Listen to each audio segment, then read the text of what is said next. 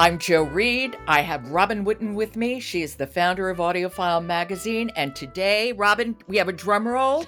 We do. It's our 1,000th episode of Behind the Mic. Hooray for us. Yay. Yes. But how amazing is that? 1,000 podcast episodes. Oh Whew. my God. It is amazing to me. I just can't believe it. When we started, we were, okay, why don't we try this? Well, you talk about it because this was your brainstorm. This was your child. It was pretty much like that. Why don't we try this, Joe? And we tried a couple different things. We tried reading reviews as a podcast. That didn't really work. And then I think we kind of settled on, well, let's just talk about an audiobook that we want to recommend to someone. Right. I mean, talk about audiobooks the way we talk about audiobooks when we're not recording ourselves. Yeah, and then you turn on the mic and look what we get. Yeah, it's amazing. And plus, there are all the bonus episodes. That's right. We have almost 50 bonus episodes, which for some people who've been with us know that those are long episodes that are interviews, usually with one specific author or narrator. And boy, have we done some great interviews. You have done some great interviews. Thank you, Robin. Do you have any favorites of the bonus episodes? We could be here all day because there are probably 48 favorites. But, I was very excited because we started with LeVar Burton. I loved Adriana Trigiani's interview when she was talking about her literacy project. She was so excited and she had a way of, communicating that so well to us and getting everybody else excited. Oh, we've talked to Jim Dale. We talked to Dirk Maggs. That was who was the producer of The Sandman with Neil Gaiman. So talented and so funny. Yes. Oh, there's so many that have each bring such character to the interview. So which ones are your favorites, though? The same thing. It's really hard. It's like picking your favorite children. But right now, I will speak for today. Alfred Molina, because like Dirk Maggs, he is charming and funny, and he made the character of Poirot in Murder on the Links really likable for the first time. And his background in radio and his combination, his parentage of being Spanish and Italian, which gave him such facility with accents. He was just wonderful. And his great, great love for audio.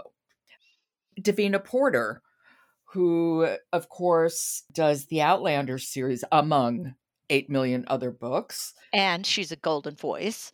I loved the way she spelled out her process of getting to the heart of a character in her narration. She's so thoughtful about it and is really, really curious about it. She just keeps following threads. And then January Lavoie. I love her as a narrator, but I love talking to her about her extraordinary love of books and how that really comes to the fore when she's narrating. And her great reading of The Diviners, Libba Bray's book, and how she came to the characters in that.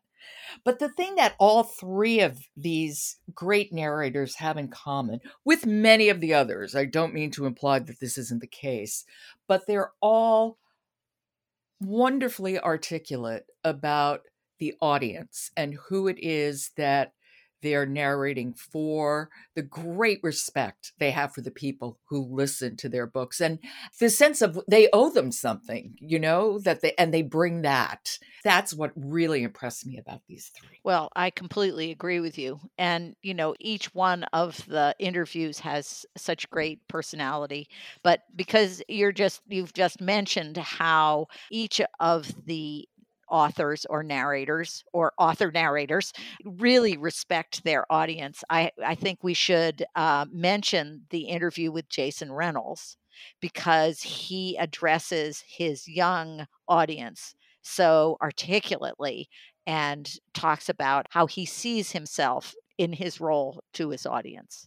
Well, why don't we hear a little now? What are we going to hear? This is from my interview? It Is that what is. you It picked? is. Okay. Yes. So this is Jason Reynolds. Okay, let's listen. Somebody asked me recently, like, what do you like? Where do you see yourself in that as an adult in this position? And my job is to be a beacon. I'm the lighthouse. You look for me when you want to know which way to go, but my job isn't to be the captain of the ship, right? That's your job, right? My job is to sort of make sure that you can be the captain, make sure that you are trained to be the captain, make sure that you know how to steer a ship. But then after that, my job is to become the lighthouse to say, here I am if you need me. If you are looking for the light, look this way. But you got to steer this ship. You got to be the captain, right? And I think we have, as adults, we have a really hard time with that sometimes. But I think it's what's necessary in order for us to move forward. Dr. King was a young man. And all of our revolutionaries and world changers have been very young people. You know, honestly, when he was talking about this, I was almost in tears because he ended up giving me such hope. It was extraordinary.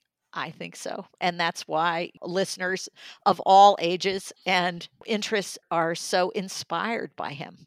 Absolutely. So it was a great treat to have him among the many others that we've talked to, and we have more in store. I mean, and not to mention the 952 audiobooks we talk about. That's extraordinary. And our wonderful contributors. I mean, you know, without you, without Alan Minskoff, Emily Connolly, Sandy Henschel, and Michelle Cobb. And then, of course, there was also Jonathan Smith, who was there at the beginning. And then Brian Price a little bit. It's a team that I think that really works well together. And everybody has such separate interests. People are going off in different directions. And I think that's great. So we really get such a wide range of books for contributors to talk about. And it's also a wide range of ways of talking about the Yes. books. All our little different twists and quirks, and as well as our interests in certain audiobook subjects, right? Yes, exactly. Like we know, Michelle is not a great fan of the author who reads the audiobook.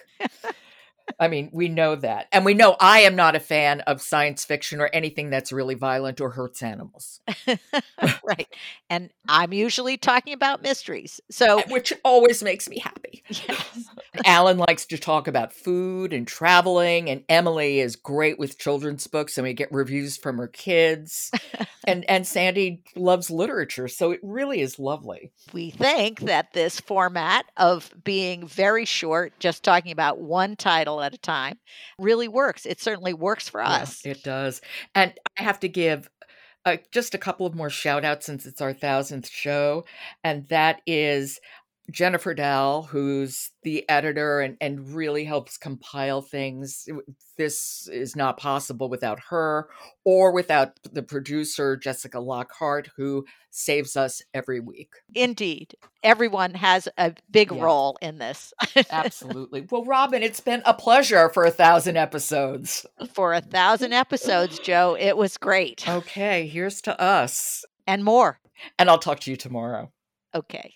Support for Behind the Mic comes from Naxos Audiobooks. Listen to Leon Nixon's audiophile earphones award-winning performance of My Bondage and My Freedom by Frederick Douglass. In My Bondage and My Freedom, Douglass lays bare his story, illuminating the plight of slaves, the overwhelming prejudice of the time, and the dignity and determination that led to his emancipation. You can get this at naxosaudiobooks.com. I'm Joe Reed. Talk to you tomorrow.